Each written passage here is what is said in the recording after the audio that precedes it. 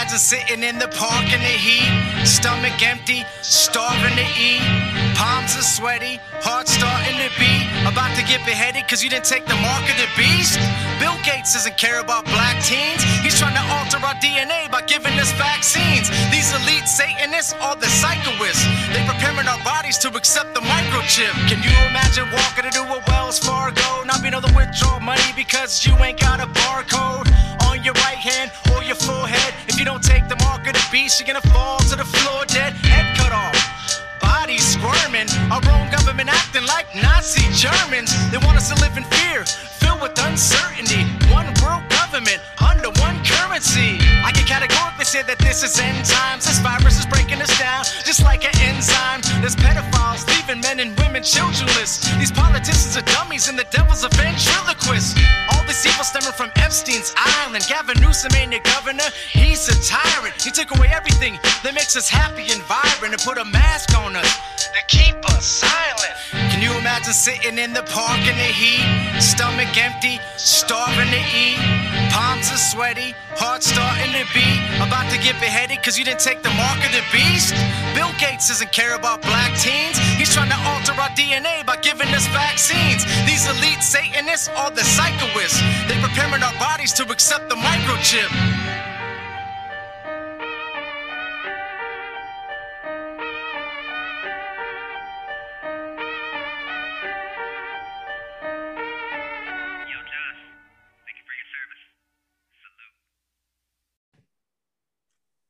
Ladies and gentlemen, welcome to the Josh and Jason Monday Christian and Conspiracy Podcast Show. I'm your host, Josh Monday. If you don't know me, I'm a Christian rapper, devoted husband, father, and Army veteran. And I'd like to introduce you to my co-host, who's a Christian, devoted husband, and father. What's up, Jason? How's it going, brother? What's up, man? Just waking up from a nap right now from before, because I just cooked all day for Mother's Day. So nice.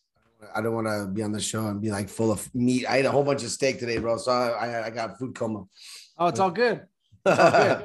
All right. So guys, everybody's been asking me, can you please have Gary Wayne back? Because they loved the last show. And I'm just like, you know what? I'm going to fill you guys up as much as I can. Too bad he's going to be going on vacation for 3 months, but we'll try to get him on like an audio one. But I can send you a picture or something and you can show that and we can do it audio. I just don't like, when you have a bad picture and it's freezing and stuff like that, it's never good. So it's all good. So we got Gary Wayne on. All right, guys, I'm going to say it once again.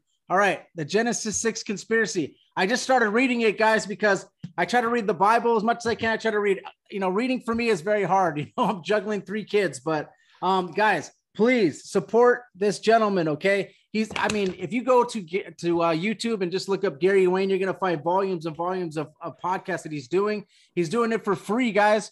And he's giving us such awesome information. So please, guys, support Gary Wayne. Purchase his book. He's got a second one on the way too. All right, go ahead, Gary. Well, thank you for inviting me back to the show. And, it's true. I mean, I want to get information out. That's my number one goal. And if people like what I say, they can purchase my book and support me. That's the only money that I accept unless I'm going out and speaking at a conference or something like that. And if they pay the speaker to do that, then that's what so that's the only money I do. So I'm not afraid of giving out information that's in my book. And a lot of people might say, well, why do you do that? Because you want them to buy the book.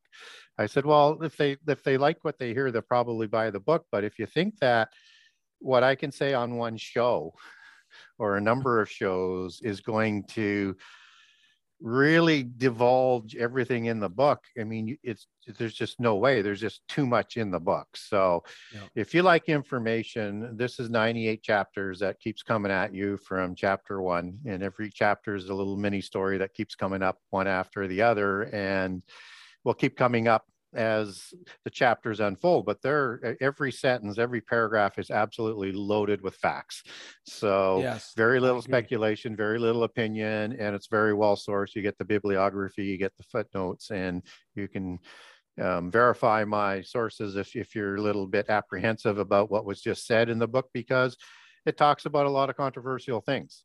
But understand, I'm letting the sources speak in their own words. Yes, for sure. So today, guys, we're going to be talking about Freemasons, and the Illuminati. I think that what we did is we went over a secret society episode with Gary Wayne, and then we went to the Jesuits. We did the Black Nobility. Now I'd like to dig into the Freemasons, Illuminati. So we'll just kind of like, we went broad secret societies, and now we're just like kind of digging deep in detail onto these secret societies. So Gary, if you could take over, and everybody that's listening, that's a Gary Wayne fan. Sorry guys if I interrupted him last show. Okay.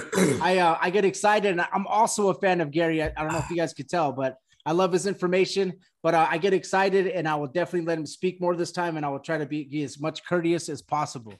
Well, you're always very courteous, and the thing is, I'll go on some tangents and stuff, right? That's just who I am. But what I also like is when the hosts they do interject, and you're going to ask questions, not only what you're interested in, what your audience is interested in. So feel free to do that, because I do like it as much of a dialogue and a conversation than just a sort of a download of information, so to speak. So don't be afraid to do that. So yeah, we're going to talk a little bit about Freemasonry and the Illuminati tonight. And so they are two separate organizations that tend to work together. And if you go back to some other shows that I've talked about here and elsewhere, you'll understand that I don't use a pyramid as my sort of organizational structure. I use a tree that has branches, more like an evergreen tree, which is very much, I think, part of the allegory of Gnosticism and the secret societies, where the evergreen tree represents immortality and godhood, and it is like the world tree that connects heaven and earth, which is very much part of their belief system. And where heaven and earth connected, that's where they anointed their original ring lord kings, whether or not it was at Nippur or any other location in polytheism. So I find that it's very, very important to understand their imagery so you can better understand their organization. So if you imagine a tree trunk and it's an evergreen, and the trees sort of go down like this in an evergreen, that the top of the hierarchy in terms of the branch is where it joins into the trunk and into the tree trunk organization. And in the tree trunk organizations that we've talked about in the past, you have Freemasonry at the lowest level, so that there's going to be an adept at third degree of the old York system, or 33rd degree of the Scottish Rite system, which is a little bit more prevalent, particularly in North America. And above that is, higher degrees.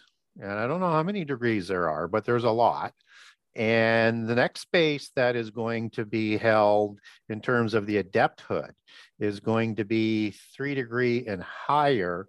So look at a 3rd degree as a rookie adept, so to speak. And above that starts the Illuminati. And the Illuminati can or cannot have, they can be either have royal bloodlines. So when you hear about the Illuminati bloodlines, what you're talking about is bloodline higher degrees that would also be classified as Illuminati. So sort of like running the Illuminati from above. And so, and the Rosicrucians are higher than the Illuminati. So I think somewhere between 3 and 7 is the Illuminati, and I would probably put Rosicrucians a little bit higher, but I've been told by some people that 7 is sort of entry level Rosicrucian. So, and at the Rosicrucians, you get that threshold crossover from new blood, new money, new initiatives, and it's rising up, meeting with the purebloods, and the purebloods are the old Masonic orders, will occupy the top 50%, control the Rosicrucians. So there's still a huge difference between them, who are much higher in degrees because they're initiated from childhood, to the rising ones that are intersecting with them, rising up through Freemasonry and then to Illuminati. And then there'll be some other sort of orders within those Illuminati group and Freemasonry groups where they're controlling, but they're kind of rising up through that rank and then working into the Rosicrucian, which is, as I say, the nexus point. So if we understand that, and then if we, as we talked about in the last show, it was the Committee of 300 that's above that. of the 300 families, then the Council of 33, and then the 13 families, and that's the Western organization. And understand there'll be Eastern organizations, particularly in places like China. They are deep in secret societies, and all of those are run by purebloods. So they have a separate, and again, just sort of finish that off in case people haven't seen some of the past shows, is that there is another global organization where representatives of the 13, and I don't know exactly how many because I'm not amongst them. They won't allow that. I don't not allowing that out yet, but we'll find out hopefully. Yeah, exactly. So I don't look at that as a bad thing that I'm not there, but they would send families. So whatever number that is, as part of the worldwide global families that has another set of organizations. So you would have another structure there. So you can imagine how many degrees there are. I did a show with that had a hostess on there, and we talked afterwards for a couple hours on another day just to exchange information. And she comes out of a lot of the secret societies and the royal bloodlines, and mostly from an American perspective, but she said there's at least 100 degrees, and that could be, I don't know. I mean, I don't know. I had heard as high as 35 to 40, but she was talking in degrees and organizations that were higher still. So, so you can only imagine how large and how complex this thing is. So, and the York Rite and the Scottish Freemason, there's two different sides you were saying, right? Yes, a Freemasonry. So when you were talking about like third degree, and like you just get above that, you're talking about the Scottish side or the York Rite side? Third degree is adept in the York Rite. Okay. 33rd degree is adept first level in the Scottish Rite. Yes. So all they've done with that is they've taken another prime number 11. Yeah. And split up the 3, right? Okay. So they get 33. But that's not part of the 100 we're talking about. In that numerical, it would be 3. But that doesn't mean as well that if you use that as a model, which maybe where this person might have been talking about, and I wasn't maybe listening as closely as possible, is that you could have above third degree division degrees within there, right? Just as you have 3 in each of the degrees of the York Rite that's split into Scottish, maybe that's a model that goes up. So maybe if she's talking about 100 degrees at least, that would be 33 degrees, right? Or on the, got it? So it's hard to know if you're looking from the outside, but so if we understand that the Illuminati is operating from 3 to 5, it starts to make some sense. So when we look at the Freemasons, they are not the old Masonic Society, because the old Masonic Society that comes out of prehistory is the royal bloodlines, and it begat before the flood. So the secret societies were formed as an extension of the mystery schools, just as you see secret societies and brotherhoods and houses and universities today. That was the model before the flood, that was reestablished again after the flood, reinstated, with Freemasons and Rosicrucians forming the Royal Society and education outside the church thereafter. So that continues in that sort of hierarchy. And that Masonry takes their establishment from the development of the 7 sacred sciences we understand as the 7 liberal arts today, and that merge with the knowledge from the fallen angels. Then Enoch, son of Cain, not Enoch, son of Jared, there's 2 Enochs, created the sun-worshiping mystical cult that's known as Enochian mysticism. So anything to deal, when you're dealing with Apocrypha, dealing with solar worship, you probably would associate that with Enoch, son of Cain, because anything to do with Enoch, son of Jared, or the Israelites, or Noah was based on the lunar calendar, right? So keep that in mind when go ahead. Okay, so you had you talked about the Royal Society. That's like the Invisible College, right? That's like the Rosicrucian. They started that. Okay, so like anything that's coming out of there, like I believe, like scientifically, they're trying to. Don't you believe that they're kind of trying to prove the Bible wrong, like evolution, dinosaurs, Earth revolving around the sun? Which I'm not. I know that some people don't want to hear that, but So do you believe that that's what they're doing? Like everything that's coming out, they're just trying to prove the Bible wrong. That's like you're going to like this, because this goes pre-Bible. Yes. In terms of how the belief system stays the same. Yeah. And this is the belief system of the secret societies, right? Which Yes. is polytheist and Gnostic. So when Enoch created the 7 sacred sciences and the mystical religion to hold that knowledge that then begat the secret societies through the mystery schools, they had basically 4 main objectives. And see how that stacks up to what you see in education today. Yes. First one was to lead people away from God.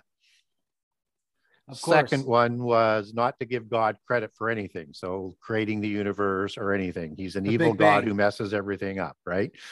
The third thing is to degrade and slander God and make him, not there, or, lower him to an angelic being or just an evil creature or whatever.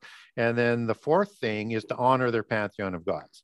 Mm-hmm. And so if you look at the universities today, that's what they do. They name everything off after their gods and things, right? Yes. They are educating in degrees.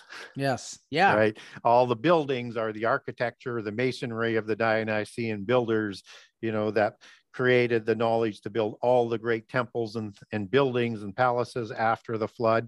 And basically, we're talking about Egyptian, Greek, and Roman for the most part. You might throw in some Mesopotamian there, but it's the same concept. So all of the buildings honor their pantheon of gods. And so they're leading people away from God. Yeah. How many people go to universities and they end up coming out atheists, right? Yeah. They say God doesn't exist. Yeah. That's part of leading them away. They say God didn't create everything. Yes. God has nothing to do with anything that's on the earth. And it's the same agenda. And that's why it's important to understand what is going on with organizations dominated by these groups. Yeah. So that's the ancient society that was all royal bloodlines that then decentralizes after the fall of the Knights Templar. So understand the Knights Templar are all royal families. And even the 2 Benedictine monks are royal bloodlines. And many of the founders of the Knights Templar are direct relations, either cousins, uncles, whatever, with a fellow by the name of Saint Bernard, who is the second most powerful person within Catholicism next to the Pope in the time of the founding of the Knights Templar and receiving their papal bull. And he speaks on their behalf in 1128 at the Council of Troy. And he's the one who presents them with the Red Cross, kind of in honor of Baldwin and Godfrey, who were said to make the cross, the Catholic cross, before going into battle. But it's an older Red Cross order that goes back into Masonic history. So it's again, they like to use double sort of entendres. And so we have, at the fall of the Knights Templar, the greatest organization that was ever created on the earth in terms of a corporation. It invented banking. Yeah. It was the largest army. It was a geopolitical place where they had fortresses and offices and stations at every important road, intersection, city, right across Europe. It was the most richest organization. So when it went down, it was a central organization that was more easily taken out, at least from the surface level, right? Yeah. So they wanted to reestablish that in a more decentralized format. And so the Rosicrucians, who we have, we talk about a lot, they're actually going to be part of the splitting away in 1188 at the cutting of the elms at Yser Castle.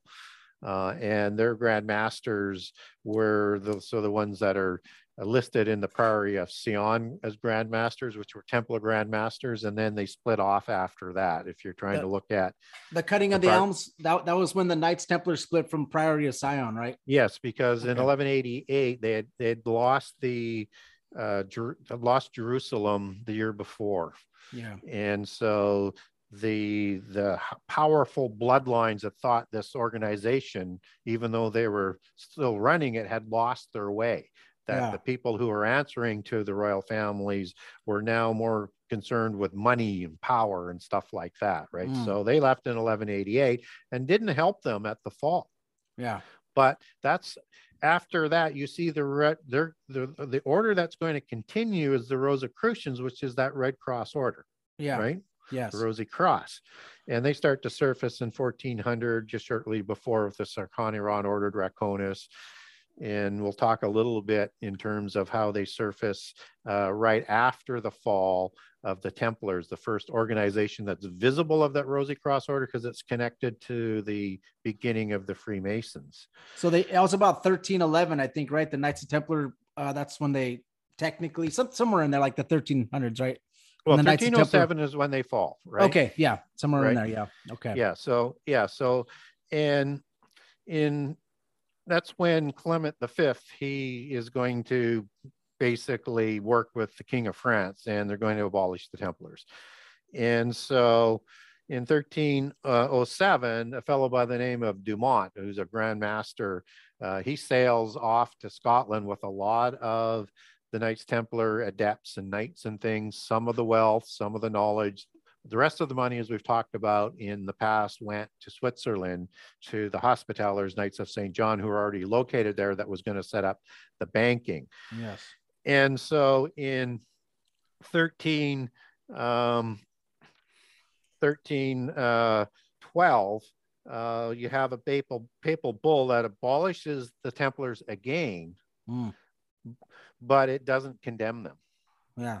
Okay. Very, very interesting, right? 1313, Dumont becomes the first general manager or grandmaster, GM. It's all right. Grandmaster, it's all right. Grandmaster of Freemasonry. Wow. In Scotland.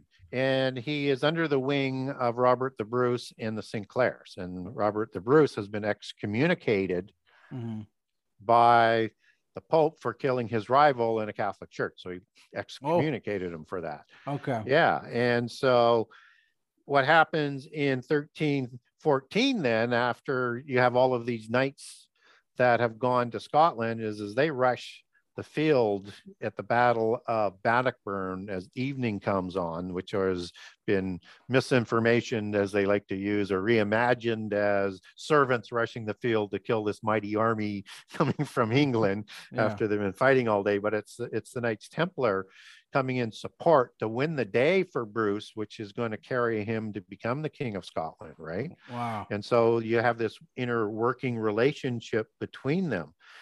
And then in 13, so I want to make sure I get this date right. In 1314, Bruce forms an order called the Royal Order of Scotland, which forms with an older order of Scotland known as the Herodin Order. That's going to become the Rosy Cross Order as it pulls away from the Freemasonic order that Dumont, as an adept Grand Master, formed in 1313. And that formalizes that split of a Rosy Cross Order in 1323. And it's actually called a Rosy Cross Order for the Templars, that, and it's the Royal Scotland Order, as it's also known as, that Bruce had set up. So Freemasonry starts essentially in 1313. It's a separately lower organization as you look at the bloodlines and why it continues to slide down and be at that sort of entry level. So that's the beginning of Freemasonry with Sinclairs. And what's interesting about the Sinclairs is that is the St. Clair name that has been transliterated into Scotland, Sin as in saint and Clare. Yeah. That comes from the name that Rollo and his followers took after expropriating Normandy in 910 or 911, and they called it the Treaty of St. Clair. So they take that name on. Wow. And then as a battle partner of Hugh the Great, Hugh de Péan, one of the founders, along with de Bouillon and the Anjou and all of the names that go into the Knights Templar, you have as his battle partner, and he's not listed as one of the original ones, but he is in the writings, and particularly in the St. Clair history books that they wrote in their genealogies and things that they're involved in. You have Henry de St. Clair as the battle partner. So that goes right back to the beginning of the founding of the Templars. And then you have St. Clair names that are Grand Masters in the Priory of Sion, particularly after 1188, with the cutting of the elm at Geezer Castles, because the Geezers had intermarried with the St. Clairs, right? Yeah. That's so interesting. Jeez. Yeah, it is. And so from that point on, you have this low-level organization that's going to flourish with the Rosy Cross Order that's above Freemasonry in Scotland. And then at the time of King James, probably a little bit forward, but sort of an official sort of launch into England comes Freemasonry with King James Stuart, right? And the Stuart clan. King James Stuart, is King James the one that wrote the Bible? I mean, not wrote the Bible, but the King James Bible, right? Yeah. Wow. And so he was a Stuart then, right? Yeah. I didn't even know that. Okay, so that's cool. That's good information for me to dig into, because that's interesting. Yep. And the Stuart bloodline provides a male for the daughter of Bruce because he doesn't have any sons. Okay. And so the Bruce line goes to the Stuart line, and then all of the scioning of those bloodlines, that includes all of the Plantagenet and all of the Celtic. I mean, it's the most ennobled bloodline in the world of that time. Wow. Okay. And so they're initiated from childhood. So you have these depictions of King James being initiated in Scotland into Freemasonry. That's just ceremonial because he was an adept before he was an adult. It was so far above, but it's just showing sort of patronage and adding that to part of his titles, right? Because he was above it all the time. And so you would have that happen sort of with the Illuminati as well. Now, Freemasonry, they have a specific goal that was assigned to them, a specific agenda, as all the core organizations do. And they also have other societies who report into them at that level, at that low level. So just as you have in the Catholic Church, you have the Knights of Columbus as one of these lower level ones that would have higher level Grand Masters from the various Gnostic orders, from the Knights of St. John, the Jesuits, all of these monastic orders. They would be, running those organizations or initiatory organizations within Catholicism, just as the Elks or the Lions Club or all of these other organizations that are societies, but not like a Masonic society would be. And they would have people who are below 33rd degree or 3rd degree that would be working in with those groups, not able to pass on significant knowledge because they're not told the truth until they become an adept. Yeah. And you may even have one of the adepts that is overseeing that with the people that they're sending out to these organizations. So when you have multiple lodges in an area, you have one individual that would be like a regional manager, and he'd be a Grand Master, a Master Mason. Yeah. And he would be 2 degrees higher. So you have to be 5th degree, as I understand it, to oversee these other groups. And then, of course, Grand Masters from, the local lodge and the regional, they're going to, go to regular meetings with the Grand Council in whatever country that they're in Are all like the American branch of Freemasonry, are they all Scottish, right? Because I noticed that they're usually not all. Okay, some of them, most of them, yeah. Yeah, I noticed that they're and they still report technically to the Grand Lodge in London. Yeah. Okay. So you have this Freemasonry group then that's now coming down into England at the time, and a lot of people say, well, it's after that, but you have to understand who King James was. So you're seeing the beginnings of that at that time, and maybe even a little bit sooner. But it's going to grow up with the Stuart dynasty in England, and the whole Jacobite thing is a Masonic or bunch of Masonic organizations that are battling for a Catholic king versus a Protestant Stuart king, right? So it's just sort of an internal battle. But what's important about Freemasonry, after they get going in England, then they're going to use this great empire that sort of begat with Elizabeth and James and the English Commonwealth. So as the Commonwealth is established, they're going to set up lodges around the world. Mhm. And the Illuminati, once they're formed, we'll get to, they're going to use these branches around the world because they're working at the adept level at the Freemasons, with the Freemasons, right? They're part of that leadership level. So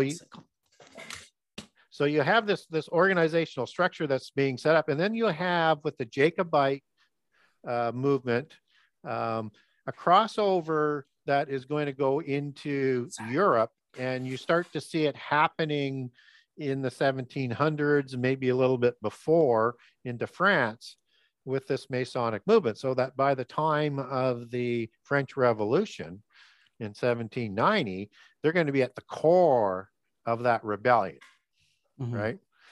Just again, different faction from the Jacobites, right? Because you understand that the French dynasty was more loyal to Catholicism than Protestantism. So you've got that sort of battle that's going on. And that's called Continental Masonry. Okay. As it spreads through back into Europe. And they're going to link up with sister organizations that were sort of already there. But anyways, hopefully that helps people with understanding what's continental Masonry, how did it sort of spread around the world. And if you understand that Masons were part of the whole education system, just as the Rosicrucians and the Freemasons created the Royal Society that created education, and that they were part of the sort of what I would call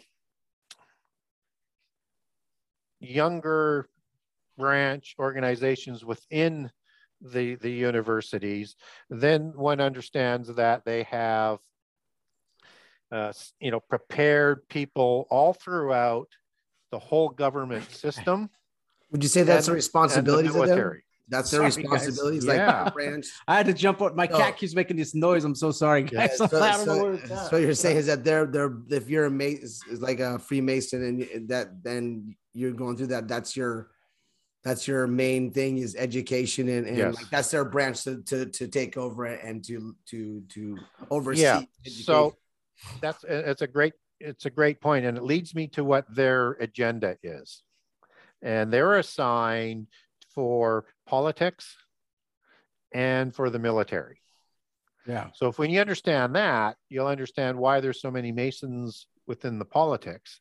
They're going to be led, as we talk a little bit more about how the Illuminati is involved in that, and why the Masons were so involved with the military and still are today, and why so many of the original founders of America were Freemasons, including George Washington and Benjamin Franklin. And there's a ton you can name. So the Knights of Malta, are they because there was this chart that I saw, like on the right side it was 33 degrees, and then like on the left side there was like this chart, and at the top of was like Knights of Malta and the Knights Templar still with like running underground. Are they still part of the Freemasons? No, not at all. They're separate groups. I mean, okay. The Masons have rituals to the Knights Templar. The Knights Templar, there is some high-level, small organizations that are working behind the scenes that still call themselves Knights Templars or KTs. Yes. Just as you still have KTs that are in part of the rituals of Freemasonry.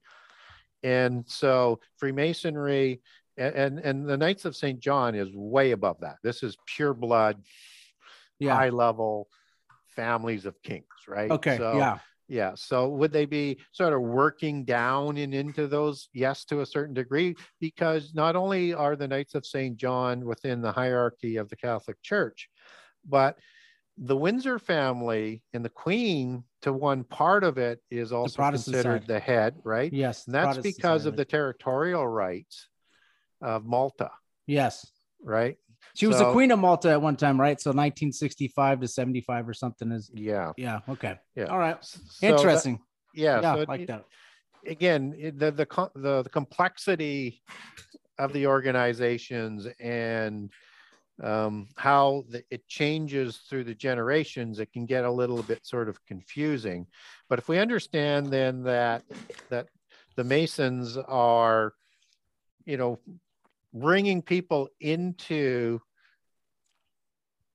the Gnostic religion, and that the Gnostic religion is mysticism, you'll understand that the Essenes, as we've talked about in the past, is part of this significant organizational structure, and have rituals to this day still within Freemasonry. And the handshakes and a lot of the hand signals is all part of the Essenes. And the Essenes were the first ascetic monastic order in the West, that all the Gnostic orders within Catholicism, like the Franciscans, like the Benedictines, like the Augustines, and all the other ones, and even including Opus Dei, which is called, you know, Christian social masonry within the church that was created in the 30s. It's all set up on that Essene order because they were polytheists. Yeah. Who believed in the religion of Heliopolis that they believed Moses originally brought, and then monotheism went rogue. And anyways, we won't go down that road, but understand that. And I've got a great document on the scenes if people want. I'll walk you through it, what the historians say and how we know from the Bible when they're talking about that. So the Masons then play a very large role in bringing people into the secret society, but you have to be invited. And so they're tracking you down based on your genealogies and your bloodlines. You have to fill, because I've been asked when I was in the military, and I also was asked when I was doing real estate at one time. And they invite you, they want you to fill out a whole sheet. They want to look at your ancestry. They want to find out, they're going to actually research you and do all this stuff on you. So yeah. But I never joined, guys, right? Just let you guys know. Never joined. My dad taught me since I was My dad taught me since I was young, never to join that type of stuff. So, but anyways. So let's move on and talk a little bit about the Illuminati then, that operate at the adept level. And most people look at the Illuminati as being created sometime in the 1700s. And May 1st, 1776, right? Yeah, and with Adam Weishaupt. Yeah. But actually, there's historical records that show that part of the organization as being visible. But that's between 1770 and 1776. You're going to have a merger going on. So you have an older organization that's been established that's going to merge with Freemasonry. And again, this is, you know, from the approach of the continental masonry that we talked about, crossing over to mainland Europe, and also with the Illuminati organization, recognizing what England is doing with their expansion around the world, as with France, right? And they're going to work through those lodges in both of those empires at the adept level. So they're going to utilize the resources of Freemasonry, which gives this really great look to the world, that they're this great organization. It's good for business. They do charities, and it's all a front so that they can do what they're planning and wanting to do behind the scenes at the adept level. But the Illuminati actually, even though it is a group of young aristocracy in Germany that is going to sort of begin it in terms of that visible name, and they call themselves the Enlightened Ones, which is where the name Illuminati comes from. And they were very much anti-Christian. And I'll come back to that in a couple of minutes. And they pretend to have, you know, the true religion of Lucifer. I mean, they just come right out and they call it the true religion. That's why Theosophy also uses that same logo. You know, this is the true religion, because Theosophy is a branch out of Gnosticism, which is the religion of the secret societies. And that's the religion that they wanted to have for the end time in place, that would have a religion that would harmonize science and religion. Not science and Christianity, but science and polytheism, where it goes back to in history. So they're going to reimpose polytheism behind the scientific beliefs as the wizards behind the curtain, just as the Rosicrucians called themselves the last of the sorcerers and the first of the scientists, with the creation of the Royal Society. And they have the philosophy of Machiavelli that they adopted, that the ends justifies the means. And Machiavelli lived between 1469 and 1527. And so, again, we're starting to see some looks that this is a little bit older organization that has this mythos of this upstart in the 1700s. But to be able to be an adept level organization that wants to work worldwide, that's going to work at the top level of Freemasonry, that just doesn't happen out of the blue, right? No, so they have to have an older history. And so it actually looks like they might have began in about the 1500s. And so the Jesuits started 1540. So you think the Illuminati was starting somewhere in the 1500s as well? Yes. Okay. And just before the start of the Jesuits, because the Jesuits begin in about 1523 to 1525 with Ignatius and his visions of Mary and him becoming a soldier of the church to bring in the new Babylon. And it's interesting because the Jesuits disbanded in 1773, supposedly, right? And then 1776, the Illuminati comes out, right? So it's and then his dad, Illuminati, Adam Weishaupt, was also like he was a priest, or his dad was a priest for the Jesuits, I heard, or something of the source. So it's interesting stuff, man, and all that connects together. And the Jesuits interpret everything through the 7 sacred sciences, right? Yes. So again, same thing. Yeah. Yeah.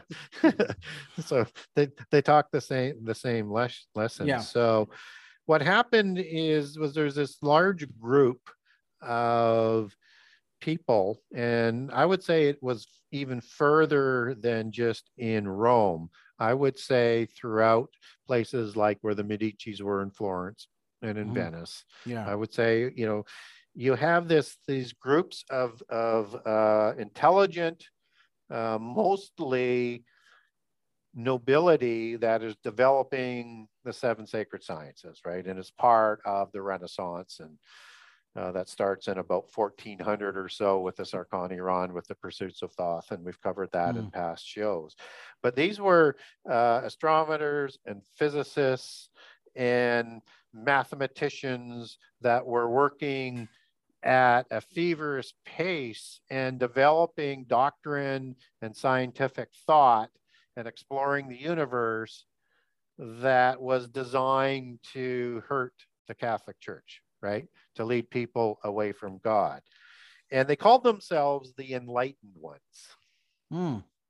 So same as the Illuminati. The Illuminati. Yeah. And so this is sort of the Illuminati bloodline, if you want to look at that from that terminology. This is that Illuminati bloodline of the families of Florence, of the families of Venice, of the Black nobility that we talked about in the past, and how that is part of the larger Black nobility of Europe, which is also known as Rex Deus, that they have to go underground, and it starts to move away, that center move away, and it actually moves towards through the Habsburgs and into Germany, where you get the mythos beginning of the Illuminati. So that's kind of the older history. So yeah, I would take their beginnings back around to the 1500s. So you have a lot of rebuilding of secret societies in a decentralized sort of fashion between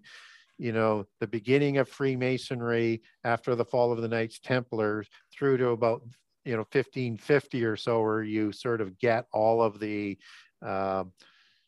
organizations that are complete, because you also are going to have the Bauer family of the Rothschilds, who are going to be formed in the 1700s as well to replace the banking arm, right? Yeah. And the Bauer family grows rich funding Masonic organizations and the royal family and the Illuminati, all of them through working through the Bank of Frankfurt. And they changed their name to the Rothschilds in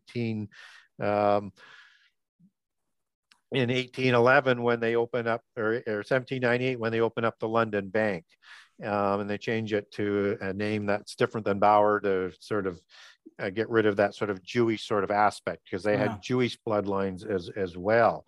And so that is another one of those key organizations, banking outside the church. Jesuits are banking inside of the church, as we've covered.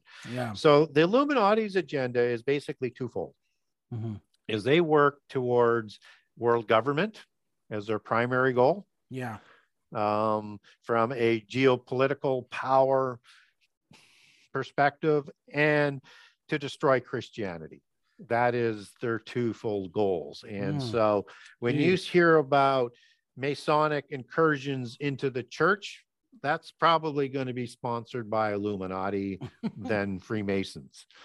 Right. But then understand the lower Freemasons, they may be attending the church and doing some of the charity legwork, but they don't know the true agenda of what the adepts are doing, and it's sponsored by the Illuminati. And that when you start to look at then organizations other than the Freemasons that they're working with, that they're now into all of these branch organizations that intersect into them.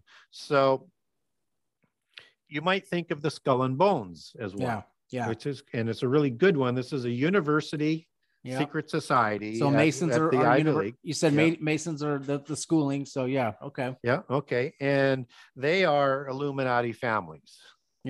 So some, and in America, they are a lot of pseudo blue bloods, new money that the Bush family. They're moving up the family through intermarriage, and then they get to send their children to these schools, and then they go into societies. But the Skull and Bones is the sort of stepping stone into the CFR and all of the, trilateral commissions and things like that. So they're educating people at Ivy League or bloodline universities to go into the political arena, both within the country and around the world. So CFR, Council of Foreign Relations, Trilateral Commission, the Bilderberg Group.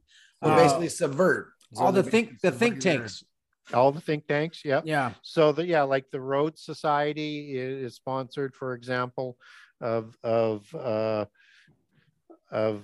Illuminati, the round tables. What's with all the visuals though? They always have like I always see like they always say like their eyes or their like, what is up with that? Why are they trying to put it with that? Like, because there's a lot of like the hidden hand and stuff like that, and there's just a lot of different signs that go with handshakes, different signs. Like, oh man, that guy's part of that crew. It's like why they want you to see it, but they don't want to admit it. It's there, They want you to see the sign of it, but they don't. Well, they're communicating to their own people who understand the signs, right? And so they also are trying. It's part of a ritual sort of thing that they do. So what they're doing is they're imposing their polytheist ritual on whatever function, event that they might be at. So you might want to look when you see them doing that, what else is representative of the occult that's there? Because it's probably going to be, everywhere. And they're just sort of saying, we can do everything we want in plain sight, and you have no idea what we're doing. And nobody really realizes it until you start digging deep, like how you do and like how researchers do. You're not going to find it. Or you got to be Christian too, have some discernment, because geez, it's right there in our face, see it. It's crazy. So I would say the Fabian Society is another one that would be answering into the Illuminati. When some people say the Rosicrucians and the Fabian Society and the Rhodes Society, I mean, they basically sponsored the socialist movement in England and the Socialist Party there, which again, all socialism is called social masonry. It's it's designed for the Western families to gain more power and bring down rivals. Wow. That's it. That's interesting. And you said that ultimately they want to have that government coming in, right? You said that on the last episode. Yeah. Yes. Yeah. And they want to because what it does is it instantly has this oligarchic elite at the top. Yeah. And they love it. It's National Socialism on a globalist scale. Yeah. Right. And so that's where you have oligarchies that are working with the government and carrying out government policy, so that they're basically one of the same. So that's why we're seeing corporations and powerful, rich people getting more political these days, and all in this socialism sort of direction. So a lot of people might say, well, pure socialism isn't defined that way. I get that. They don't care. They created it. They can shape it any way they want. Communism wasn't designed that way. Anarchism, at the far left end, is designed for its agenda of just creating anarchy so that they can impose their socialist governments. But at the end of the day, even with communism, they lost control of communism. That wasn't supposed to go quite as rogue as it did. It's the same as National Socialism with Hitler. But if you look at today, you see in modern history, you have places like Russia who have basically gone National Socialism, even though Putin doesn't like to call it that. Mm-hmm. He has basically one party rule, and it's run by oligarchs. And the oligarchs work with government policy. Yeah. So he can call Zelensky a Nazi all he wants, but he's operating a classic Nazi operation. Classic misinformation, classic left. Yeah. Whatever they accuse you of doing is what they're doing. Well, he's got $200 billion, I heard, so he's definitely on top right now, loving it, loving $200 billion that you see on the books. We don't know what's underneath. Jeez. Yeah. And that's why you see communist China, they moved away from that to this Chinese capitalism, which is basically Nazism, oligarchs again, we're all government officials. But what communism and socialism does, it wipes out everything but the upper class, right? Yeah. And then whatever else they want to allow underneath. So they get that upper rule instantaneously. And they love it. Tool. And they love it. Gosh, just terrible, man. Yeah. Man, we can't win. Gary, what are we going to do? We need to write some books, man, some more books and make some, we need to get some money, man, so we can knock these guys out of there. No, I'm just kidding. Yeah. So the Illuminati is a very, very important group, but they're just so high on the scale, right?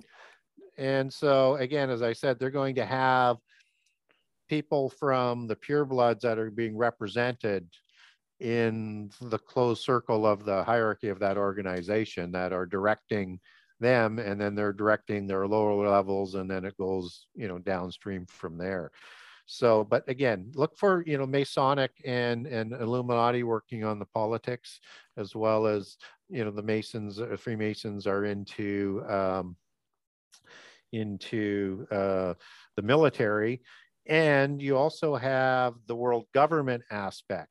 So that's why you see so much prominent Illuminati symbolism in politics, along with Masonic, right?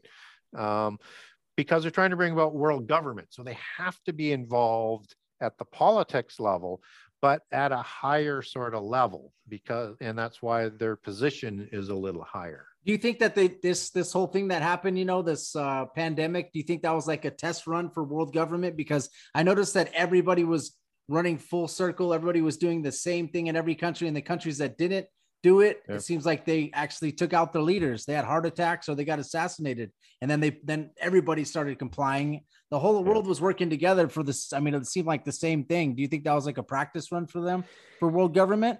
Yeah, but let me back up a little bit and then get back to where you're on that, so that we get a better understanding of what's going on here. So, and we're going to use the pandemic, the pestilence that came about.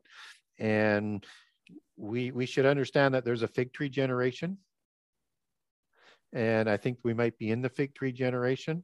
And I think that probably begins in 1967 with visible Southern Kingdom of Judea, whatever number of that original remnant is there. in the covenant land and having Jerusalem, and that this is the fig tree that represents Judea in prophecy, and also the one that Jesus killed just before he, completes his commission and does the oration on the signs of the end times. And he describes it as the fig tree generation when you see that blooming, right? Yes. And Jerusalem is basically the epicenter of all end time prophecy. Like everything is around Jerusalem in end time. So it has to be there, and it has to be in possession of Judea for end time prophecy to be fulfilled. So how long is a generation? Well, you get a choice of 40 years in the book of Exodus, 70 years in the book of Psalms, or 120 years in Genesis 6:3. So it could be anywhere from 70 years, which would put us into the 2030s as the maximum generation, or it could be longer. It's got to be 2030. You know the 2030 agenda 2030. Well, there we go. That's the timetable that the polytheists are working towards, because they understand prophecy, and that's why they're so frenetic, right? Wow. Whether or not it happens that fast or not, we need to be open to that, but we also need to be open that it might be longer, and that the polytheists don't control when the end time comes. In the last 7 years, that's only ordained the Father by knows. God. Yeah, only the Father knows. Yeah, no man knows. If we understand then part of the other signs in the fig tree generation, you have the days of Noah, and that follows the fig tree generation. So it's got to be like that. And we're catching up to that technology and everything else. And of course, in days of Noah before the flood, you had Atlantis with 10 kings, which was the helm of world government with a mystical religion. And that's why Francis Bacon is trying to set up the new Atlantis. But just as importantly, we have the beginning of sorrows, the beginning of the birth pangs, which is the third overarching one that begins in about Matthew 24:8 and is talked about in Mark, and we see examples of that also in Luke 17 and 21. So what you have is wars and rumors of war, which are going to get stronger as we go. Yes. You're going to have pestilence getting stronger as we go. You're going to get earthquakes getting stronger as we go, and those are already happening, just as pestilences are getting stronger as we go. And you're going to have famines that are going to get stronger, which we're seeing right now. We're seeing that right now. They all tend to work together, but I think how the end time comes about, there's an ordained time, but God allows everything to happen through free choice. So that means these are probably contrived catastrophes, and ones that they can predict, because you're going to have false prophets as they get stronger predicting these types of catastrophes. So they have to be able to control it. And so we get sort of, let's say, an early birth pang of this when Trump comes to power in January 2017. Fauci says that within Trump's reign, he's going to see a global pandemic that he can't control. And then, of course, he's linked to the funding and the development of a contrived disease out of China. I know. So look for contrived catastrophes. So yes, these are beginning of the birth pangs of the false prophets. And I think there will be true sort of religious zealot prophets, not just the sorcerers like Fauci. Right. As the scientist. And just as sorceries, Babylon deceives the whole world, which is pharmakeia. All right. Root word for pharmaceuticals, and where medications illegal and legal come from, including vaccines. So you see this sort of connection where, if you understand this as contrived, and it's going to happen more and more and more and more as we go, just as you see Putin trying to create a larger position in the New World Order, just as Trump was trying to do, and just as Xi in China is trying to do. That's beginning of the wars and the rumors of war. So we're going to see that get stronger. China wants to take Taiwan out. Russia's taking out Ukraine, just trying to and then we got we're going to see all of that. So the first big opportunity, though, in terms of these birth pangs, comes about with a contrived catastrophe, with the pestilence that we just went through over the last couple of years. And they get to test a whole bunch of different things. Right. And they got the chance to see what worked and what didn't work. And then they got different waves. so they could push this way and that way more. This is all practice for what's coming, what they can do and what they need to, what they will do for the next go around. So if you think that they were totalitarian, non-scientific, the only political science that was going on there was religious political science. Yeah. And so, political science in particular, and junk science. It's interesting because they had like everybody's name, address, phone number, medical record number of people that did comply, who didn't comply. They knew exactly what they had to pull away to make somebody comply. Like I took away the sports, I took away the stadiums, I took away this, people complied. So now they know what to do with the mark of the beast. You know, they know what to take away to make people comply. Like, is it food I got to take away? Is it beer? Is it alcohol? Is it cigarettes? Is it stadiums? What is it? You know, take it all away. You're right. Yeah. Thank you. Yeah. Take it all away. But yeah. So the Illuminati, you said, is the world government, that they're part of that. So they've been working hard, it looks like, recently, definitely. And the Masons obviously as well, with taking people away from God, because there's so many people away from God right now. So right. And you just see how at the political level of the leadership that they're all talking the same language in pretty much every country around the world. Yes. So I don't think it's going to be that much longer before you see not a new strain. I mean, it could be the same thing, just going all the time, but I think we're going to see other strains. And you know, it's really interesting in what happened, and it's gone absolutely dead in terms of reporting on it. But there was a report, and it was Victoria, I can't remember her last name, but she was, she's part of the State Department. She's been there forever. She was reporting before Congress and said that she was quite concerned about the Russians getting a hold of these labs that were in the Ukraine, that were the old Russian labs. Yeah. And so if she was afraid that they would get their old technology, that would make no sense. Nope. But they were also funding these labs. They're not operating them, but they funded all of these labs that were doing the same thing that was going on in Wuhan. Wow. And so I think there's going to be more biological weapons that are launched as part of war. And China has said all along, and they have another lab in Wuhan that works side by each with this one that does research, and it's a military medical development lab of the same sort of nature. You don't hear reporting on that a whole bunch, but they have said that the next major war will be fought with biological weapons, and they will be prepared. Yeah. They're trying to get the best biological weapon. That's what they're researching for. So the bird flu also, that I heard that's coming strong as well. And there's lots of stuff everywhere. Yes, you're right. So we're in the age of these pandemics getting stronger. And so we're in the age of the globalists becoming more vicious, more in your face, more totalitarian. They're talking about eliminating any view other than what's theirs. Yes. You know, not only just canceling, but they don't want, I mean, even people who were supporting them, like Elon Musk in the time of Obama, is now, hey, you didn't pull the line. We're going to see whether we can destroy you. We'll see whether they even shut the churches down, man. They went so far as to even shutting the churches down in America. I believe that was for them. They loved it. The best outcome that they got away with. Because look at the Illuminati. You said they're trying to take out Christianity, right?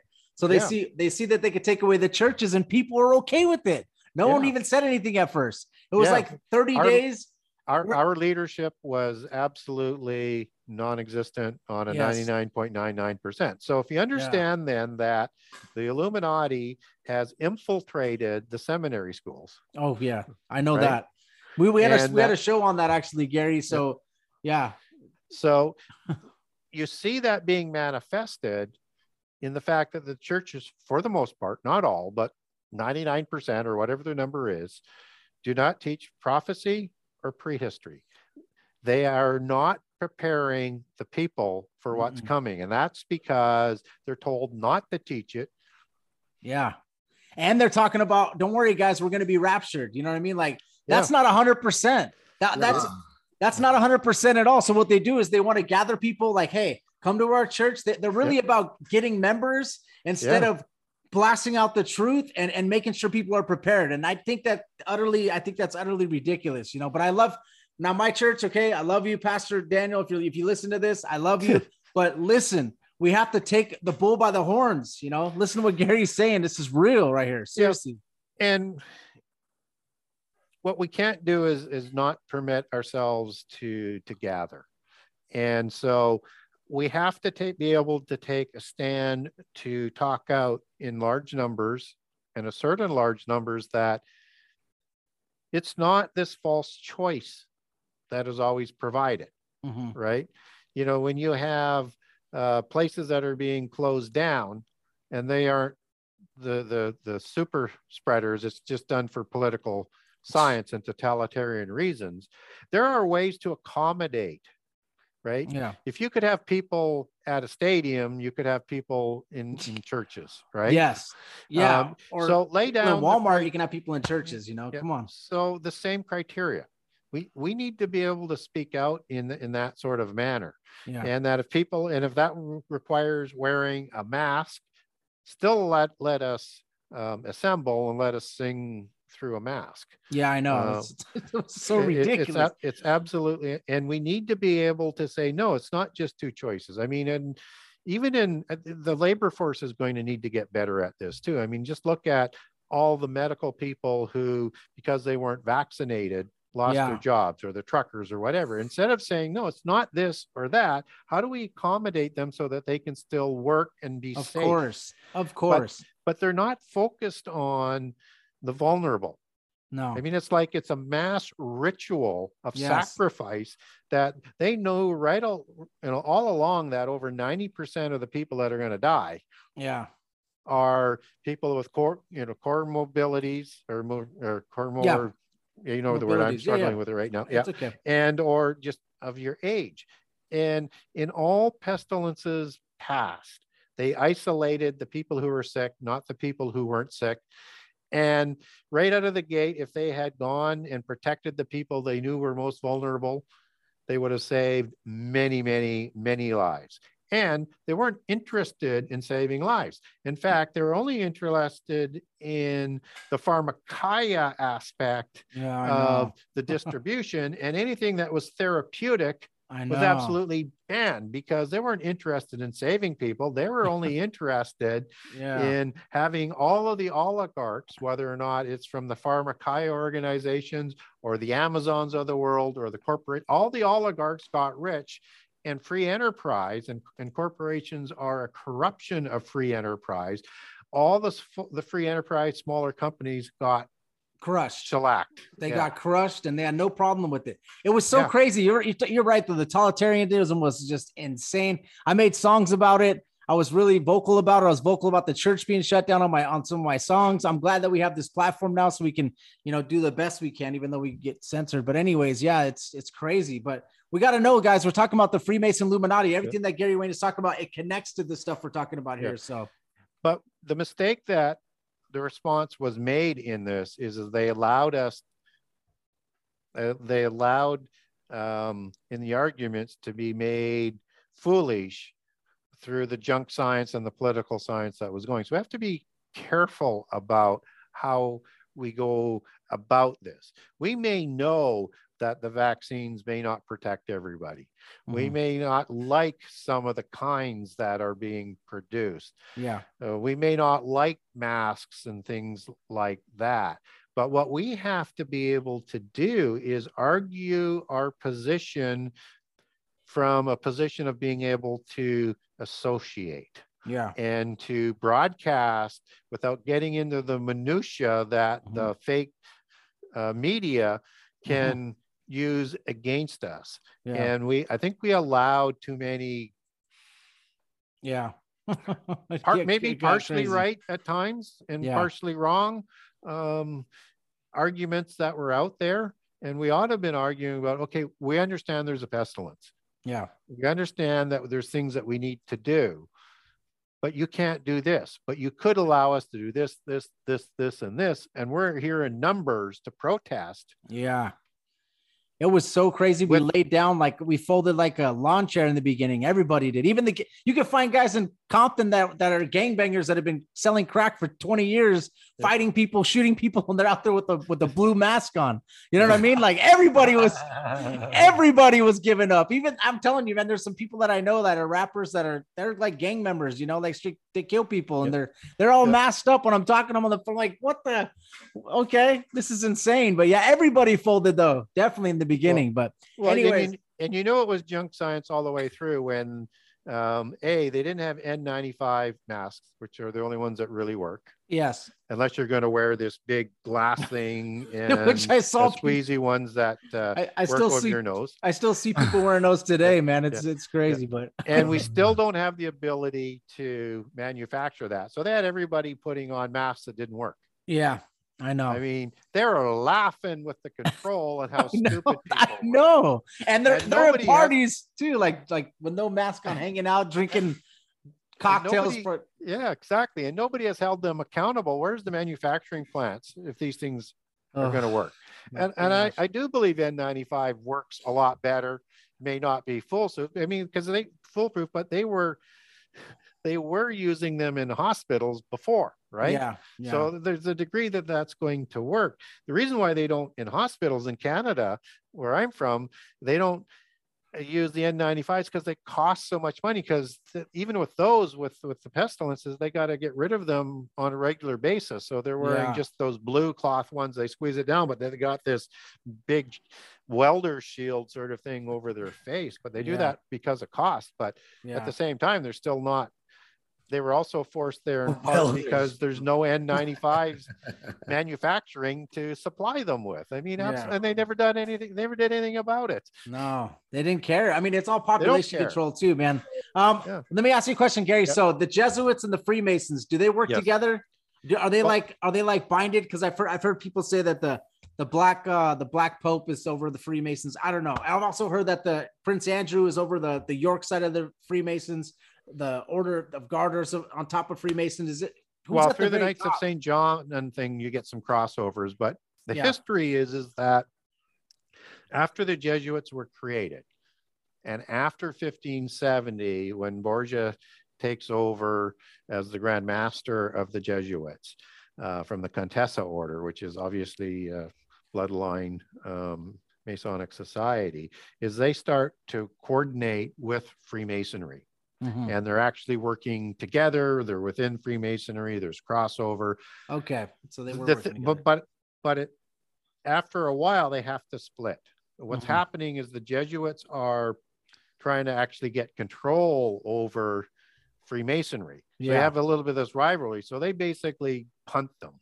Yeah. And say, you have your own agenda that you need to do within the church. We have ours, and you're not going to run our organization. So there's still a bit of a rivalry there from what I can tell, but they still work directionally.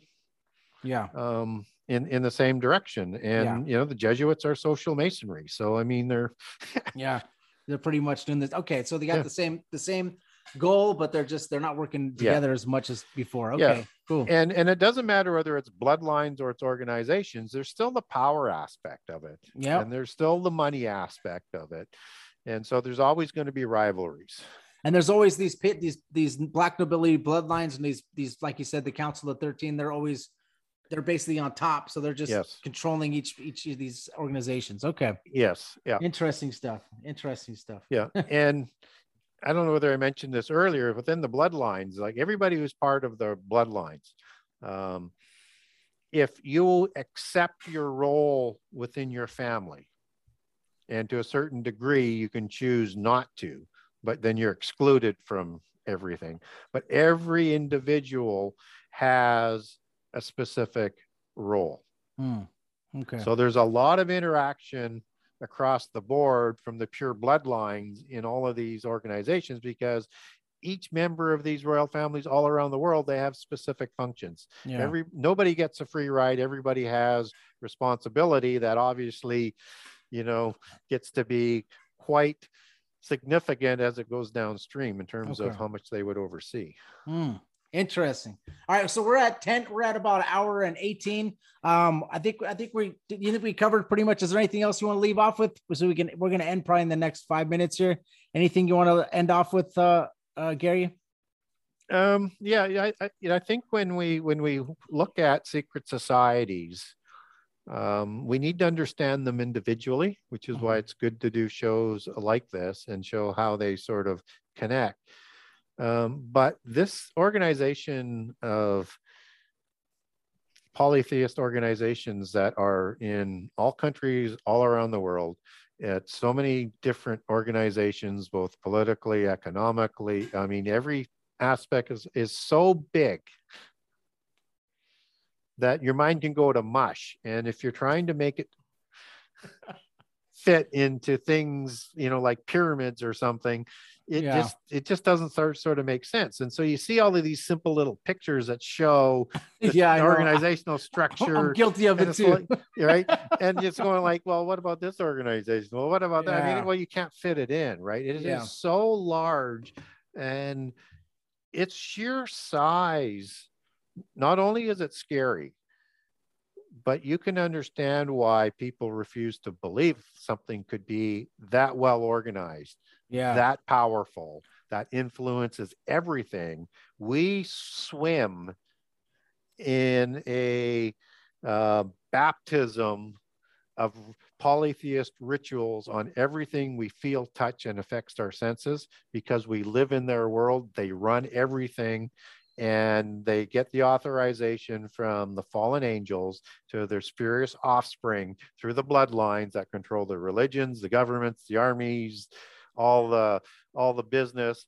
And there is nothing we can really do anywhere that they haven't infiltrated and are trying to corrupt further. So whatever we carve out in terms of our space, again, we don't want to be barbarians, but we have to make sure that we understand how they influence our organizations and our product, and how they influence what they will permit us to say. Yeah. And we have to recognize that, so we know how to speak. We know how to keep those spurious ones out of our organizations and not drafting us as part of fulfilling their agenda. We need to know too that they've infiltrated the churches, and find out how they infiltrated the church, and make sure that you're getting taught the right doctrines, So I think that's important for us Christians for sure. And the first thing for me, and I know I'll get pushback on this, but if they're taking an interpretive approach, that's Gnosticism. Yeah. If they're not teaching prehistory and prophecy, that's a Gnostic doctrine. Wow. Yeah. So if you see anything that's occultic or Masonic, it's things in that church, that's a sign. Yep. So look for it. Yeah, definitely look for it, and make sure that your pastor is not a Freemason, and in some way, if you find out, I mean, I've heard like 70% of Baptist pastors are Freemasons. So just be careful out there, guys. We love you guys. And Gary, we'll definitely have you back. I'm going to be reading your book for the next month or so. And I'm going to I'll find some subjects, or if you want to send me a subject that you want to go over, let me know. I'm open anytime to come on. If I could have you, I'd like to try to have you on once a month or once every 2 months, if that's possible, man, because you do a great job. And I think our audience really, really enjoys you. So I appreciate you coming on. Yeah. Well, hopefully, what I would also like to, maybe get some feedback from your audience, and they can send it in to you, or they can get a hold of me. But what subjects would they like to have talked about? Because what we're here is well, for me, I mean, I like to talk about what people are wanting to know more about, or what's at the top of their list. So yeah, I mean, whatever the subject, let's talk on that, as opposed to us choosing it. All right. So guys, you heard him. So if you guys want to comment below, let me know what you guys want us to talk about, what subject you want us to talk about. I'll hit Gary Wayne up. I'll email him. Or if you want to get a hold of him, tell him, hey, on Josh Monday, Christian and Conspiracy Podcast, I'd like you guys to talk about this. And we'll get into it. Jason, thank you, bro. Tell your wife I said Happy Mother's Day. All the mothers out there, Gary, tell your wife as well. All the mothers out there, Happy Mother's Day. Sorry, we should have started the show like that, but I start getting into what Gary's saying, and I just go from there. But Happy Mother's Day to all the moms out there. we're going to end this in prayer. Also, before we end, like I said, guys, Genesis 6 Conspiracy. Look how thick this book is. It's all information. He talked to me earlier. He talked about all the sources he had to go through. It's so interesting to just find out this stuff. It's good if you are a Christian and you start finding out this type of information. The devil's not going to be able to, he's not going to be able to trick you as easy, because you're going to find out all the tricks. This type of book is awesome to go through. Read the Bible, guys. Let's get into it. I'm going to end this in prayer real quick. So, Father God, in the name of Jesus, thank you so much for giving us this opportunity to talk to Gary, and for introducing us to Gary. And, we're just trying to expose the evil here, Lord. If you could, I want to pray for all the mothers out there. And I know how tough it is for them when fathers are gone at work. They're taking care of their kids at home. I just want to pray for all the mothers out there, all the families out there. Lord, if you could please just bless them and help them when they're taking care of these kids. I know it's tough to take care of, one kid, two kids. Some people have 5 kids. If you could just help out all the mothers out there. I want to pray for, for Russia. I want to pray for Ukraine. I want to pray for China. I want to pray for all these world leaders, so that they somehow just end up going to you instead of going to their, instead of going to their leadership, praying to you instead of trying to pray to all these polytheistic gods that don't even matter. Lord, please help these people out. Thank you so much for everything you do for us, Lord. We love you in Jesus' name. Amen. All right. Amen. Thank you guys so much. Gary, thank you again for coming on. And we really are blessed with all this knowledge. Jason, thank you, bro. Thank you. Well, I got to say, hey, bro. Thank you, Gary, and thank you, Josh. I love you guys, man. You guys have a good night. You too. Thank you, guys.